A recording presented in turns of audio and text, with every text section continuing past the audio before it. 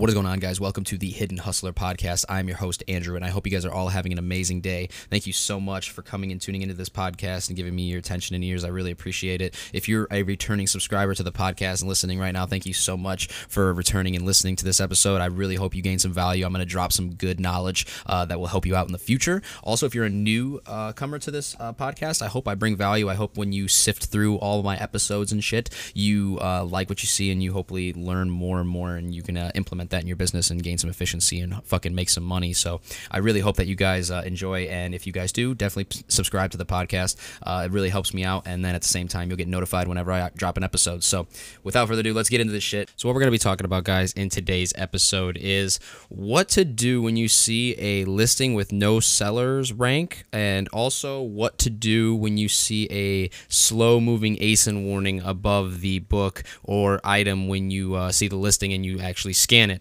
So what it means when it has no seller's rank simply means that somebody has taken the time to actually go and list that item, but nobody has ever bought it, okay? So do not pick up books or items that have a big price, because most of those items that don't have a seller's rank, they got a fat old price, and it's usually a lot higher. It's disproportionately bigger than the one, maybe with the one that actually has a seller's rank. And say, for instance, you look up a book and the seller's rank is like 500,000 and it's only worth like 15 bucks, but this person over here has got, you see the same listing, the exact same thing, but no seller's rank, and it's selling for $29.99.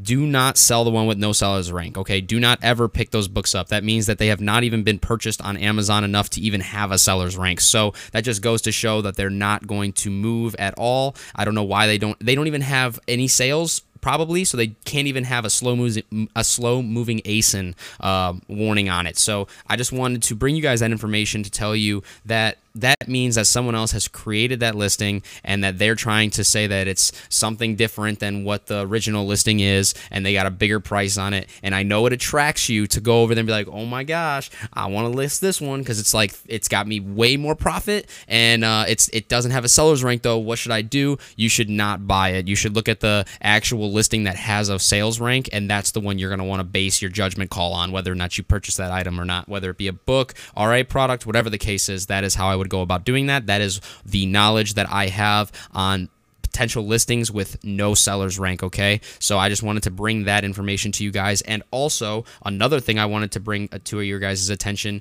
is the warning of slow-moving ASINs. Now, it seems very, very apparent, but I just wanted to give you guys the definition and what I think of when I see these. First off, they're usually a super high rank, 16 million, 14 million, 10 million sales rank, okay? And it just means that they barely ever get purchased. Now, I will, best believe, hey, I'll pick up a slow-moving ASIN, but that motherfucker's got to give me at least like 200 plus profit. You know, it's just got to be worth it. You know what I'm saying? $100 is still worth it to me. I'll pick up a $100 profit book if it's a slow-moving ASIN. I'll lower the price a little bit, and I'll be able to make that sale, and I'll win the buy box. So, you know, I will pick up slow-moving ASINs. I'm not dissing them. All right, we're not gonna hate on them now, but we're gonna be very cautious. Okay, we're gonna be very cautious on how we go about picking those books up. So I just wanted to bring you guys that information and what I do when I encounter a slow-moving ASIN listing or a listing that has no seller's rank or anything like that. So I just hope this helps you guys a lot. I really hope I brought some value to you.